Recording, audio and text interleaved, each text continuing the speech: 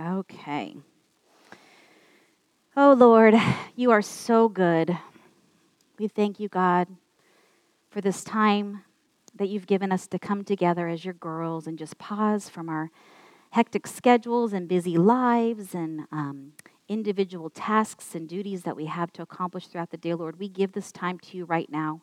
We want to come before you and be still before you, Lord. Open our hearts, plant the seeds of your word down deep, Father, so that they can come back up to remind us of your truths and your love. God, we just give you our lives, ourselves, and thank you so much for our sweet church. Thank you for everyone that's here. Please be with our loved pastors and church leaders as they're away. Bring them back safe to us. And Lord, we want to take a minute to pray for the victims of the hurricane. Lord, we thank you, God. You are so gracious and sparing Florida, Lord, but we know that the Bahamas were really hit hard, Father. We pray, God, that you would meet every need that they have, Father. I pray that you would just start putting into place resources and the provisions that they're going to need to rebuild, even from fresh water to, rebuilding their homes, God. I pray that you would just be with them, that you would be glorified, and that many would come to know you, Father, even through this tragedy. So again, we give you this time. Pray, Lord, that you would just meet us here as we sit at your feet to read from your word. In Jesus' name we pray. Amen. All right, so a bit of a little recap. We're in Exodus 14, and here we find the Israelites have finally been delivered from Egypt, right? So they're in the wilderness, they're in the desert, but it hasn't come at an easy cost. We know from last week, as Juanita shared, the plagues, and man, oh man, the Lord really sent some diseases, pestilence, and then ultimately heartache and death to lead his people out. But here they are in the desert, and let's begin in verse 1, Exodus 14:1. Then the Lord said to Moses, "Tell the Israelites to turn back and encamp near Pihahiroth, between Migdal and the sea. They are to encamp by the sea directly opposite Baal Zephon. Pharaoh will think the Israelites are wandering around the land in confusion, hemmed in by the desert.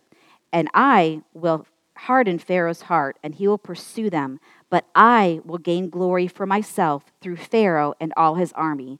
And the Egyptians will know that I am the Lord." So the Israelites do this. So let's pause here for a minute. Notice that the Lord tells Moses exactly where to lead his people. They're wandering in the desert, but God gives them pretty much exact coordinates of how he wants them to go and the exact place he wants them to encamp. And he says that he is going to do a work to bring himself glory.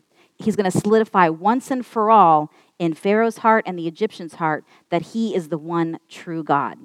Do you guys remember maybe back in Exodus 5, verse 2, where Pharaoh said, "Who is the Lord that I should go and obey him and let Israel go? I do not know the Lord, so I'm not going to let Israel go." Well, God's about to answer his question, who is this Lord? And he's going to, like I said, solidify it. One and done. So let's keep reading, verse 5. When the king of Egypt was told that the people had fled, Pharaoh and his officials changed their minds about them and said, "What have we done? We let the Israelites go and have lost their services." So he had his chariot made ready and took his army with him. He took 600 of the best chariots along with all the other chariots of Egypt, with officers all over them. The Lord hardened the heart of Pharaoh, the king of Egypt, so that he pursued the Israelites who were marching out boldly. The Egyptians, all Pharaoh's horses and chariots, horsemen and troops, pursued the Israelites and overtook them as they encamped by the sea near Pihahiroth, opposite Baal Zephon. So here we find the Israelites completely trapped, right? They are literally sitting ducks. If they look to the right of them, there's mountains. Left, mountains. Front, Red Sea. And now here's Pharaoh's army charging in. Would you say that they're in a hopeless situation? Absolutely, right? But remember, the Lord is the one who brought them there. He brought them to that, again, the exact spot where he wants them to be. Do you think that it took him by surprise that Pharaoh was going to then come after them? No. God has a purpose and a plan for everything. Let's continue in verse 10. As Pharaoh approached, the Israelites looked up and there were the Egyptians marching against them. They were terrified and cried out to the Lord. They said to Moses, "Was it because there were no graves in Egypt that you brought us out to the desert to die?" Can't you just see them, right? "What have you done to us by bringing us out of Egypt? Didn't we say to you, 'Leave us alone, let us serve the Egyptians'? It would have been better for us to serve the Egyptians than to die in the desert." So dramatic, right? But we, as modern day children of God, can't relate to this at all, right? No. We never complain. We never fall into despair, never stress out. No. I think, you guys know I'm being sarcastic, right? When difficulties comes, though, and it seems that it is an absolute hopeless cause, isn't that when our God does his best work? And he said, I'm going to glorify myself, right? Again, a purpose and a plan. Verse 13, Moses answered the people, "Do not be afraid. Stand firm, and you will see the deliverance the Lord will bring you today. The Egyptians you see today, you will never see again. The Lord will fight for you. You only need to be still." Okay, I want to pause here because when I read this week, I was like, it's my new favorite verse. I love it. So let's read it again. The Lord will fight for you. You only need to be still. And isn't that so true? When we're in situations, we start thinking, what can I do? What should I do? What should I have done? What could I have done? Just be still. Let the Lord fight for you. So I think as we encourage each other as sisters in the Lord, when we're going through something, we're going to go, be still. Let the Lord fight for you, right? This would be a good reminder. And perhaps that's encouragement for someone here tonight, that you're really going through something and you're like, I don't know what to do. If I look to the left, to the right, to the back, I'm hopeless. I don't know what to do. Don't do anything. Our God goes before us. He will fight for you. Be still and let him do that. Amen? Awesome. Okay. So let's see here. So Moses gives this strong exhortation to the people. God's going to fight for you. Be still. He will fight for you. Then I love it because he himself then goes and pleads to the Lord. He's like, yeah, okay, Lord, right? But that just shows his humanness. And a lot of times people look at leaders as being lucky. Oh, they're so spiritual. They're so lucky to be in leadership. Well, you can look at Moses and his life and really see how lucky leadership is.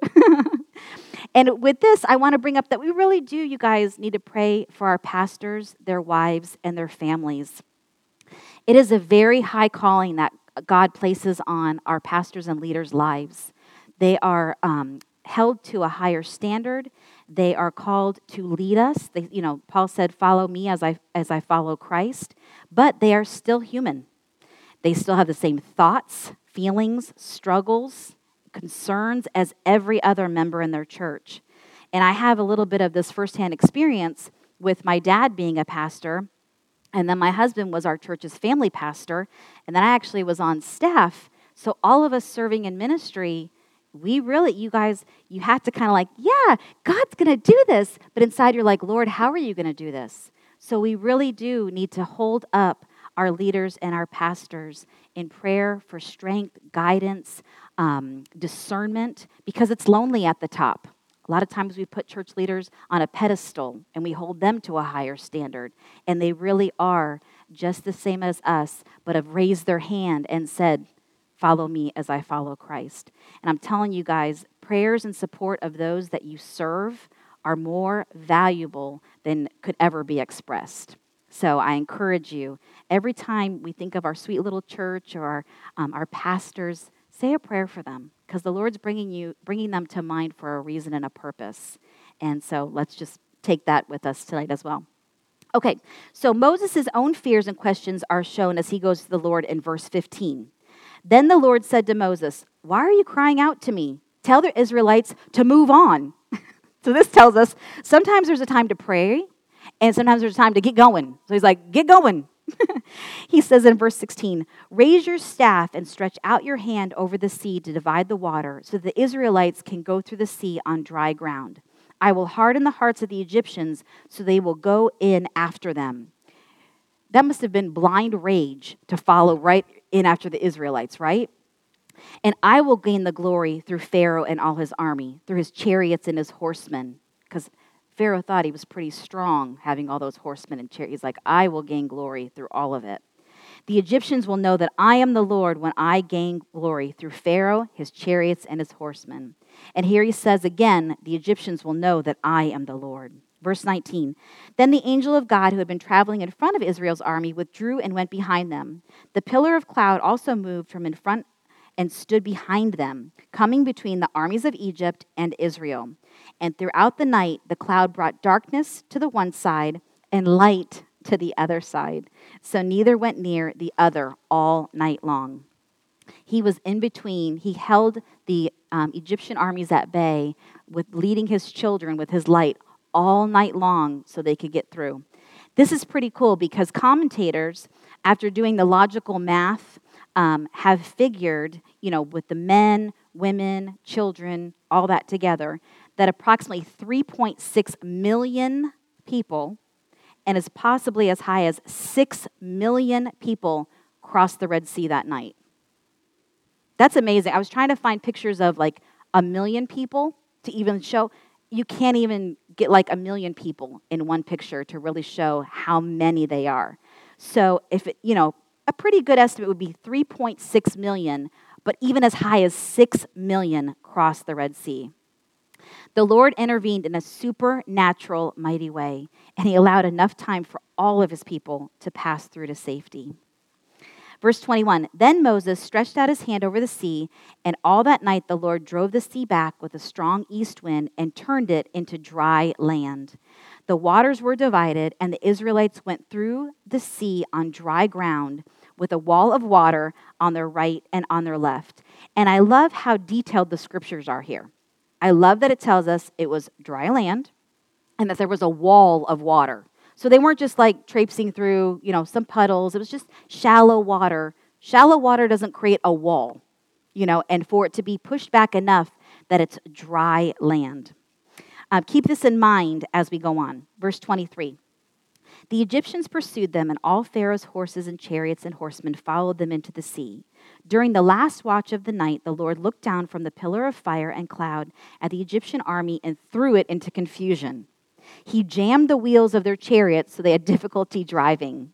And the Egyptians said, let us get away from the Israelites. The Lord is fighting for them against Egypt. Remember how he said, I will show myself, and they will declare that I am the Lord. Then the Lord said to Moses, stretch out your hand over the sea so the waters may flow back over the Egyptians and their chariots and horsemen. So Moses stretched out his hand over the sea, and at daybreak the sea went back to its place. The Egyptians were fleeing toward it, and the Lord swept them into the sea. The water flowed back and covered the chariots and horsemen, the entire army of Pharaoh that had followed the Israelites into the sea. Not one of them survived. Remember, God said, you're not going to see these guys again. Not one of them survived. But the Israelites went through the sea on dry ground with a wall of water on their right and on their left. Here are those descriptive details again. And there's been some controversy and dispute about, was it really dry land? Was it really the Red Sea? Maybe it was just kind of like a lake. And there's a theory that there was a portion that they walked through that was maybe only about 12 inches high of water. So let's go with that for a minute, that even if it was.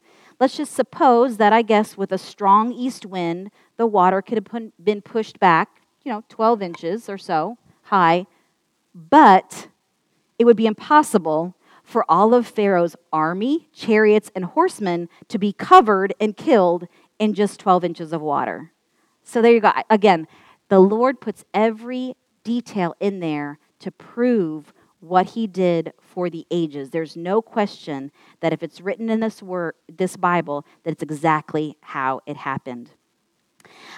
There's actually a really cool movie that I came across a couple years ago, and I found it again on Amazon. And if you guys have Amazon Prime, it's actually free on Amazon Prime Video, and there's clips of it on YouTube. It's called The Exodus Revealed. It's really good, you guys. It's about an hour long. And what it is a group of scientists and divers went to prove this exact theory. They went to the Red Sea, and they went in and with their scuba gear, and to this certain exact area where God told his people to go, the children of Israel, and they found, you guys have got to check it out, coral formations in circular form, chariot wheel form. They also found, and they said when they went down there looking, they were looking for circular formations and right angle formations because those don't naturally occur in nature. Wheels have to be made by hands, and then same thing with the right angles, like the axles of the wheels.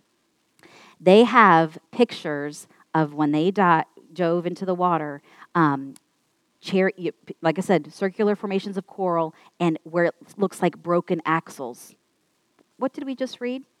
That he jammed their wheels and they came out right, so they could not cross. This is the only place in the Red Sea that these are found. And they said it actually looks like a graveyard. There's these, almost monument things everywhere. The other thing is in this exact place, and they show a map, that this is the only area of flat ground. To the right and the left, there are mile deep chasms. But in this certain area, the silt on the bed of the Red Sea is almost like talcum powder. And if you guys have ever seen the little magic trick or the science experiment where people put cornstarch in water, and then when they put pressure on, it's hard. This is like talcum powder, like that cornstarch, where they could walk across in this exact place. Again, God is in the details. He knows. They could have easily been there and be like, Lord, why did you bring us here? Because that's exactly where they needed to be to cross over. So yeah, the Exodus revealed is what it's called. Let's pick up in verse 30. That day the Lord saved Israel from the hands of the Egyptians, and Israel saw the Egyptians lying dead on the shore. And when the Israelites saw the mighty hand of God displayed against the Egyptians, the people feared the Lord and put their trust in him and Moses, his servant. So a lesson that we can take from this is, again, the Lord brought his people to this exact place where they found themselves hopeless and helpless. They couldn't look to the right or the left. In front was an obstacle. Behind them was danger. So their only option was to what? Look up. And doesn't he bring us to those situations in life sometimes where we're like, Lord, I can't make any sense of this, so I have to look to you. He will drive us to that place to where we can only rely on him so that he can show us his deliverance power, that he has resources that we know nothing about, that he can make a way when there is no way. And I love that song that we sing here, that Do It Again song, where you make a way where there is no way, and I believe that you'll do it again. We sing that one here. That's such a great song.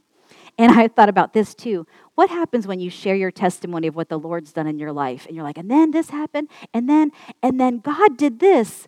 What do people say? No way, right? Isn't that fitting? Right. He will make a way when there is no way. He promises that he won't ever lead us into anything, though, that he will not provide for you and give you a way out. And that's found in 1 Corinthians 10:13. So with this miracle of deliverance, he's teaching his people to trust him, because as we continue to read on, there are difficult times coming ahead for them. And we can definitely learn from this lesson as well. All right, on to Exodus 15. It opens up with the people of Israel praising and worshiping the Lord. They're rejoicing. They're singing his praises about how he delivered them and the victory that he gave them with overcoming the Egyptian army. And I won't take time to read the whole song of praise, although it's really, really a great song. But it is worth noting that this is considered to be the oldest song ever recorded in the world. And poems and songs can be a great way to express relief, praise, and thanks when you've been delivered from something. right? I know that we come in here and we sing praise songs to praise the Lord, to thank him for what he's done and who he is. And then worship songs are more of the reflection, contemplating, reminding ourselves of his promises and who he is and what he can do in and through us and in our lives. And that's one thing that I love about our church here, that we definitely are a church body that loves to praise and worship the Lord. My favorite thing is to sit right back in the congregation, and when we all sing together and our voices, I think, Lord, this must be just a little sample of what heaven's going to be like. I love it. And I know that it blesses our Father as well. He enjoys and appreciates when we express emotions over who he is and what he has done. I mean, we even just as humans, when somebody compliments us, doesn't that make you feel good? Oh yeah. And not in a prideful way, but it does kind of touch your heart and make you feel good. So if we're like, Lord, you're so awesome and you did this and you promised that and you came through, and he's like, I did. And you appreciate that. That's another thing. When you do something for someone and then they appreciate it, how much more do you want to do more to bless them and show them love? So why do we withhold that from the Lord? We shouldn't. We should tell him all the time how wonderful he is and remind him and ourselves of what he has done for us. We should be excited about the victory that he has given us and enjoy his presence when we enter into praise and worship. Let's pick up in verse 22. All right, so they just had this wonderful miracle happen with the Red Sea. They're praising the Lord, and now you know what's going to happen. Then Moses led Israel from the Red Sea, and they went into the desert of Shur. For 3 days they traveled in the desert without finding water. When they came to Marah, they could not drink it because its water was bitter. That is why the place is called Marah. So the people grumbled against Moses, saying, "What are we to drink?" All right, so here they are grumbling again. How quickly they forget the power of the Lord. But again, shame on the Israelites. We can't relate to this at all. Right? God's done this miraculous work. Praise you, Lord, praise you. Now we don't have any water. You brought us out here to die. This was a lesson for me and some of the other girls in the group we were all sharing. Yeah, that one hit a little close to home. How quickly we forget what God has done before we're complaining again. Verse 25, then Moses cried out to the Lord. I love how Moses just goes to God and he's like, what do you want me to do with these people? Moses cried out to the Lord, and the Lord showed him a piece of wood. He threw it into the water, and the water became fit to drink. The awesome lesson here is that the wood is a representation of the cross, and the cross makes all the difference, doesn't it? When the cross is introduced to the most bitter parts and places of our lives, God can heal it and he can bring sweetness out of it, because our God is in the business of changing and restoring lives and bringing healing to hurt. That was something that jumped out, and I thought, wow, that's really neat, Lord, that you can even bring sweetness out of the yucky bitterness in our lives. So continuing on, there the Lord issued a ruling and instruction for them and put them to the test. Verse 26, he said, if you listen carefully to the Lord your God and do what is right in his eyes, if you pay attention to his commands and keep all of his decrees, I will not bring on you any of the diseases I brought on the Egyptians, for I am the Lord who heals you. And this is actually one of the names of the Lord. It's Jehovah Rapha. So Jehovah is the God or the Lord, and then Rapha is who heals. So he is our God who heals. And God is preparing them to receive his laws, because he tells them, if you obey my laws, I will keep you. If you keep my laws, I'll take care of you. And this is for good reason, because many of his laws were for healthy living and sanitation purposes. And they're in the desert and the wilderness. And so this was really to keep them. All right, Exodus 16, we're flying through. Verse 1, the whole Israelite community set out from Elim and came to the desert of Sin, which is between Elim and Sinai, on the 15th day of the second month after they had come out of Egypt. In the desert, the whole community grumbled against Moses and Aaron. The Israelites said to them, "If only we had died by the Lord's hand in Egypt." I love how dramatic they are. "There we sat around with pots of meat and ate all the food we wanted. But you've brought us into the desert to starve this entire assembly to death." And you can see their hands, they're just so dramatic, the whole Scarlett O'Hara thing. Here the takeaway can be very careful. When times get tough, we get tempted to think about the good old days, right? Oh, well, when times are tough, that we have to stand up in our witness for the Lord, or we have to, be set apart from the crowd of what the norm. We just think, oh, it was so much easier and so much more fun back when. No. A lot of times we think about our BC days, our before Christ days, in much better light than they actually were. We tend to focus on the good parts and not so much on the bad parts, right? But this is a deceit of the enemy to get us to focus and remember those things, just like he's doing with the Israelites. Don't forget the bondage that you were in when you were slaves to sin. Grumbling and pining for the past can lead you back to Egypt, which is a picture of the world. Longing for that can lead you right back, and be careful that then you're not found right back into the same bondage that you were delivered from. So when those thoughts come, you catch them and you take them captive, and you said, no, I remember who I was and where I was without Jesus, and I will follow him, and I will obey his commandments. Verse 4, then the Lord said, and this is again in his great mercy to his people, okay, I will rain down bread from heaven for you. The people are to go out each day and gather enough for that day. In this way, I will test them and see whether they will follow my instructions.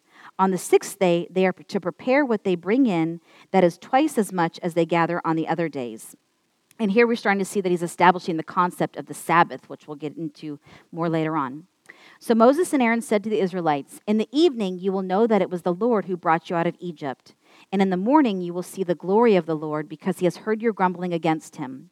Who are we that you should grumble against us? Moses also said, you will know that it was the Lord when he gives you meat to eat in the evening and all the bread you want in the morning, because he has heard your grumbling against him. Who are we?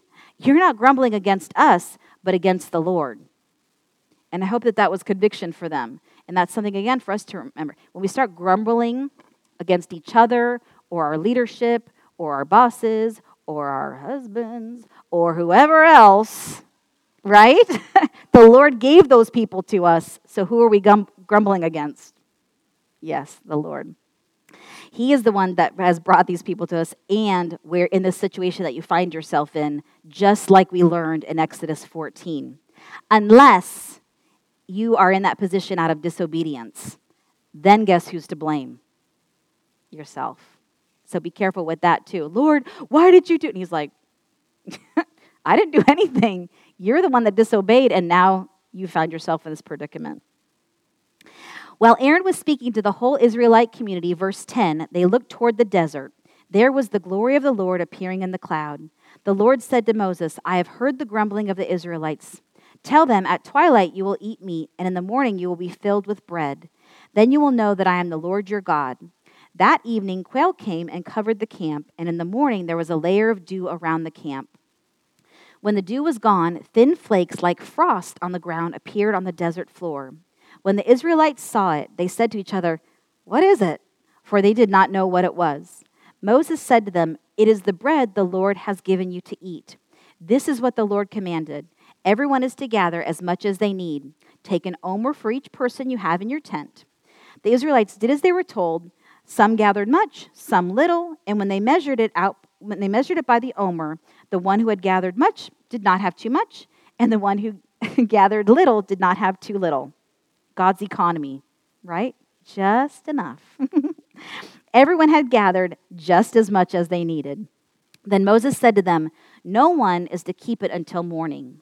He was seeing if they were willing and obedient to follow the exact instructions of the Lord. Verse 20, however, some of them paid no attention to Moses, and they kept part of it until morning. But it was full of maggots, and it began to smell. So Moses was angry with them. He's like, I told y'all, Don't keep it overnight. It's going to, the Lord's going to provide more for you. But they were fearful and wanted to keep the extra. Each morning, everyone gathered as much as they needed, and when the sun grew hot, it melted away. On the 6th day, they gathered twice as much, 2 omers for each person, and the leaders of the community came and reported this to Moses. And he said to them, "This is what the Lord commanded. Tomorrow is to be a day of Sabbath rest, a holy Sabbath to the Lord. So bake what you want to bake and boil what you want to boil. Save whatever is left and keep it until morning." So they had to get creative with what to do with this manna. And I imagine that they made banana bread, right? And manicotti, right? They had to get creative because they ate manna every day for 40 years, verse 35 tells us. And I was thinking about this, and one of the commentaries said, if you kind of think, how is this even possible? If you think about like Central and South American cultures, and what they've even done with just like corn. You can grind it, boil it, make it into, patties. You can use it as flour. You can all kinds of, I think they had to get really creative to add variety to their menu, but they did. All right, 24. So they saved it until morning, as Moses commanded, and it did not stink or get maggots in it. "Eat it today," Moses said, "because today is a Sabbath to the Lord. You will not find any of it on the ground today. 6 days you are to gather it, but on the 7th day, the Sabbath, there will not be any." Nevertheless, some of the people wanted to test it, right? They went out on the 7th day to gather it, but they found none. Then the Lord said to Moses, "How long will you refuse to keep my commands and my instructions? Bear in mind that the Lord has always given you the Sabbath. That's why on the 6th day he gives you bread for 2 days. Everyone is to stay where they are on the 7th day. No one is to go out." So the people rested on the 7th day. And later we'll learn, too, that the Sabbath was implemented and created for man. God knew that we would need a day to physically rest our bodies. That's why he's commanded, yes, amen. He's commanded that on that 7th day, we need to rest. And it's important to maybe point out that this is even set into place and instructed to the people before the law is given later on. The people, verse 31, the people of Israel called the bread manna. It was white like coriander seed and tasted like wafers made with honey. Moses said, "This is what the Lord has commanded.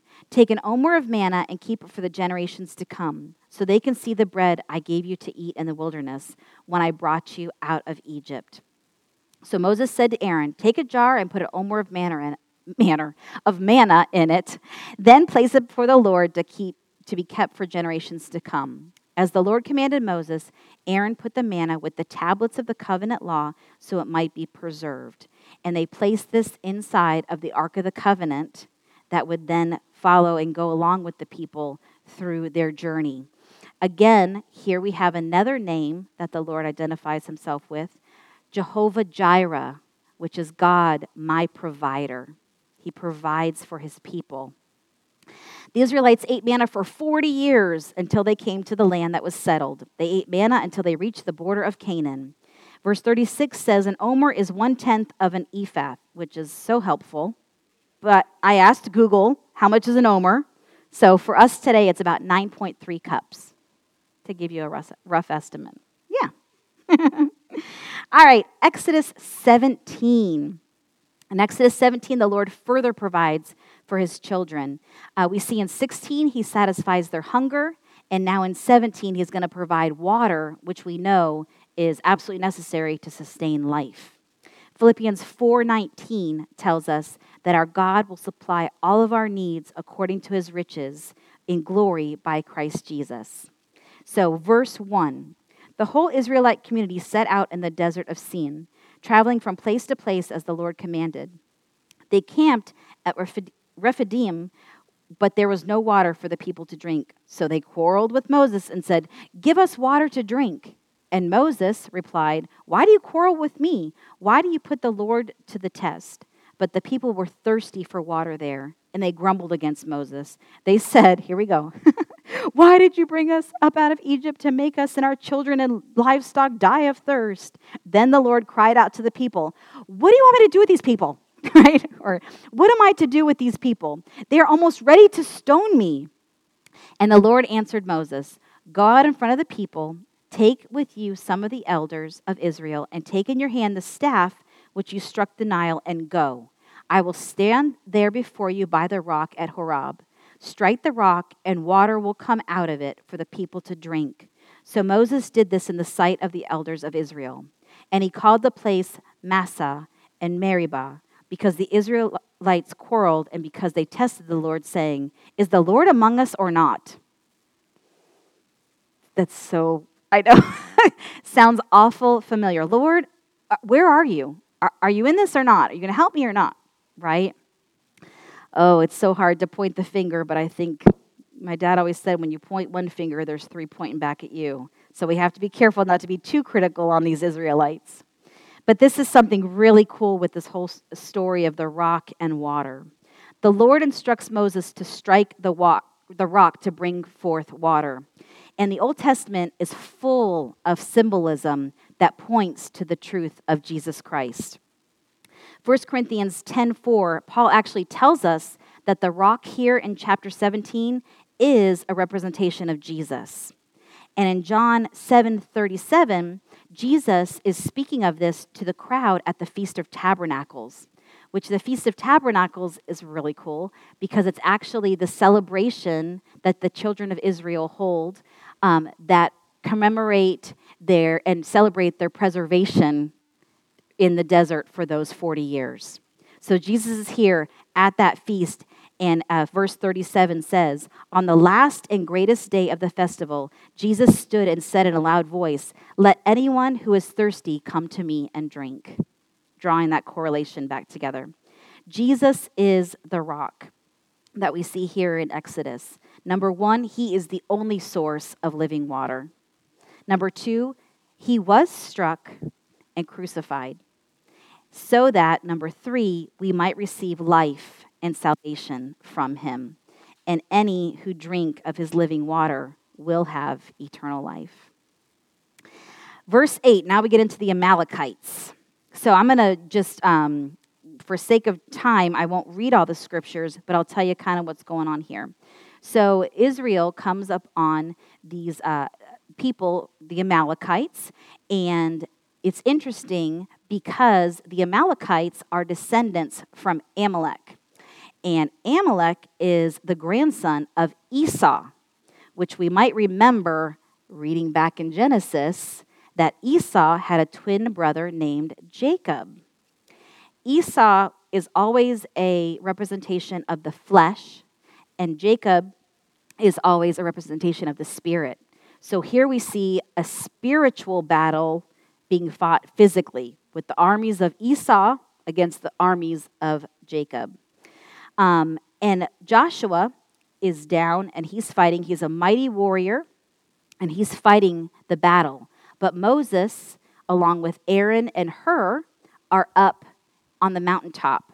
And the Bible tells us that as long as Moses' arms were raised, Joshua was winning against the Amalekites or the flesh. The spirit was winning against the flesh. But whenever he got tired, that's when they would start to lose. So Aaron and Hur held up Moses' arms, and they were able to be victorious. The lesson here would be sometimes we're called to be in that valley of interaction, fighting against the flesh. And other times we're called to be on the mount of intercession, praying for our brothers and sisters that are fighting in the valley, that spiritual battle. All right? Exodus 13, some great advice here. 18, great advice.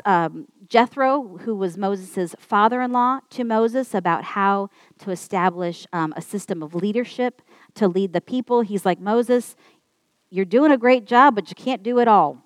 You've got to raise up leaders. Here are the leaders that you need to look for. And this is actually really great advice, even to us, on how to set up a system of leadership and to serve those that you have been called to minister to. Exodus 19. I want to get to 20 to get to the 10 Commandments, so we're moving through. A little quick recap of 19. We find the Israelites, they're preparing themselves to encounter God and receive his commandments. Let's read verse 3. Then Moses went up to God, and the Lord called him from the mountain and said, "This is what you are to say to the descendants of Jacob and what you are to tell the people of Israel. You yourselves have seen what I did to Egypt and how I carried you on eagle's wings and brought you to myself. Now, if you obey me fully and keep my covenant, then out of all nations you will be my treasured possession. Although the whole earth is mine, you will be for me a kingdom of priests and a holy nation. These are the words you are to speak to the Israelites." The Lord is telling Moses, go remind the people of what I've done, of the miracles I've done in their lives and the victory that I've given them, and that he is choosing them to be his people if they will obey him. It's kind of like a proposal, right? I love you. I want you for myself, but I need you to obey the commandments that I give you. So Moses goes back and tells the people, and they agree. God was and is looking for people to represent himself to the world. It was the Israelites back then, and it's us as his followers, as Christians today. Verse 10 goes on to where he says, you need to have the people go consecrate themselves. They're to be set apart, have them wash their clothes. I'm going to come down upon the mountain, but do not let them touch the mountain, step a foot on the mountain, because they will die. God calls them to sanctify themselves before they come into his presence. And they cannot touch the mountain. They must obey every detail that he gives them. Verse 16, God comes down on the mountain in a mighty, magnificent display of thunder and lightning. And then in verse 22 and 24, he reiterates that all must obey his instructions, even the priests, which shows us here that no one is exempt from obedience. All right, Exodus 20, the 10 Commandments. And God spoke all these words, I am the Lord your God who brought you out of Egypt, out of the land of slavery. Number one, the first one, you shall have no other gods before me. Meaning, no other gods before or in the presence of me. This takeaway is that it's not okay, even if God is placed first in your life, to have any other gods in your life, before, below, or beside him. He is exclusive. He is to be your all in all, and we are to worship him alone. Verse 4, you shall not make for yourself an image in the form of anything in heaven above, or on the earth beneath, or the waters below. You shall not bow down to them or worship them. For I, the Lord your God, am a jealous God, punishing the children for the sin of the parents to the third and fourth generation of those who hate me, but showing love to 1,000 generations to those who love me and keep my commandments. Here we're told no images are to be made of God, nothing that is created in heaven or earth. And this is understandable that it would be an insult to him because he created all things. That would be like if I had some molding clay here and made like a little statue of a horse. And I said, that's me.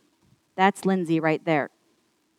I made that. How can that be all that, mind, body, soul in one formed thing? That's why he says, nothing under heaven or earth. Do not confine me to something that simple. When we do that as humans, and we have over the ages, we see this in Egyptian gods or even Greek mythology, we try to bring God down to our size, our way of thinking. How would we want God to act? How would we want God to look? And he says, don't do that, because I am far above anything you could ever imagine or conceive. Isaiah 55, 8 and 9 says, for my thoughts are not your thoughts, neither are your ways my ways, declares the Lord. As the heavens are higher than the earth, so are my ways higher than your ways, and my thoughts are higher than your thoughts. This is something, too, that I took a minute to think about, that really the only purpose that a religious image or relic fulfills is the need to be consciously aware and reminded of God. We think about some other denominations that have relics or, images. And what do? Oh, yeah, that's Jesus. Consciously thinking about Jesus when I see that. But if we are living in a continued state of fellowship and communion with God, we're not going to need a tangible thing to remind us of him, because he's with us all the time. right? That's another reason why he said, I want to be with you. I want to dwell with you. Don't limit me to one object. So, all right. Verse 7, you shall not misuse the name of the Lord your God, for the Lord will not hold anyone guiltless who misuses his name. Other versions say, you shall not take the Lord's name in vain. It's widely believed that this is when you use the Lord's name in a profane way or as a curse word. But really, there's much more than that. If you take the Lord's name, the name of Jehovah, you are taking him as your Lord, your guide, the director of your life. You're identifying with him. You're taking your name. It makes you think of like when a bride takes her husband's name. I'm now identified with my husband. If you take his name and do not allow him to lead you and obey his guidance, then you've taken the Lord's name in vain. Just like with a bride. She gets married, she takes her husband's name. But if she lives her life or does things that doesn't show she's loyal to him or that she loves him, wouldn't you say that she took his name for the wrong reasons? She doesn't love him, or that she took his name in vain, right? The greatest blasphemy is not cussing with his name, although I highly discourage that. Please don't do that. But rather making an acknowledgement of God in words and then living your life in a way that he has no place in it outside these four walls. And that was a different way. I'd never really heard it presented that way before, but it does make sense, doesn't it?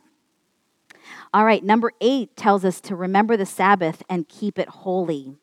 A lot of times there's been a point of contention or even dissension for centuries about the Sabbath, where people say, well, should you worship on Sunday or Saturday or whatever? And I say every day is a good day to worship the Lord, right? Let's major on the majors and minor on the minors. Let's just get together and worship the Lord. Be aware of added rules of legalism that get put onto the pure commandments of God. Because instead of the Sabbath being a day of rest, the Pharisees put so many rules on it that it ended up being a day of burden because you were so afraid you were going to break something, or break a rule, rather than resting. So if you get tied up into the bondage of legalism, you're going to find yourself exasperated and exhausted. Stick to what the Lord tells you in his word. All right, the next one. Honor your father and mother so that you may live long in the land of the Lord your God is giving you. Where are my fellow mamas? Can we get an amen for our kids to obey us? How many times do we quote this one to them, right? Honor your father and your mother. And this is, as we know in Ephesians, it's pointed out that this is the commandment with a promise, that you may live long in the land. Parents should always be considered superior to their children, just like God is superior to us. And children are never to be considered equal to their parents. You shall not murder, but as we know in Matthew, this is not limited to just an act that causes death. Matthew 5 tells us that if you hate your brother, it's the same as if you murdered him. You shall not commit adultery. Again, Matthew 5:28 tells us that looking at someone in lust is also breaking this commandment. It really does come down to a matter of the heart, right? Well, Lord, I didn't kill him. I just can't stand him. He says it's the same thing. You shall not steal. You shall not give false testimony against your neighbor, or do not lie. You shall not covet, which means to desire earnestly your neighbor's house. You shall not covet your neighbor's wife, his male or female servant, his ox or donkey, or anything that belongs to your neighbor. So in conclusion, the law was intended to make us realize we are spiritually bankrupt and in need for a Savior. There's no way that we can keep the law to a T and earn our own righteousness. Our righteousness only comes from Jesus and what he's done for us on the cross. And so this makes us aware of that need and drives us to him who is our only source for this righteousness. Through these past 6 chapters, we see a theme and a lesson for us as God's people now. The Israelites were, of course, his chosen people. They still are his chosen people. But because of what Jesus has done, we're grafted in and we're adopted into that family. So now we are the children of God. We see that God is our protector, our victor, and waymaker, as we read about the miracle of the parting of the Red Sea and destroying Pharaoh's army. He's our healer, and his cross can sweeten the most bitter parts of our lives. He's our provider. He knows what we need before we even ask. And again, he has resources that we cannot even fathom. And he promises by his own name, Yahweh, Jehovah God, I am, fill in the blank. He wants to be everything that you need, and he can be everything that you need if, like the Israelites, we choose to follow his commandments. We need to be set apart for him as his chosen people. And I don't know about you, but it sounds like a pretty good deal to me. What do you guys think? Amen? Amen. Let's pray. Lord, thank you again for this time. Thank you for your word. I pray that you would just cement these little lessons into our heart, Father. We do choose to follow you. We are your people. We are your girls, and we love you. Be with us now as we break into our groups. Multiply the time that we have left. And Lord, we just thank you again for how good you are. You are our provider. You protect us, and you give us all of your promises in your word. And we love you. In Jesus' name we pray. Amen.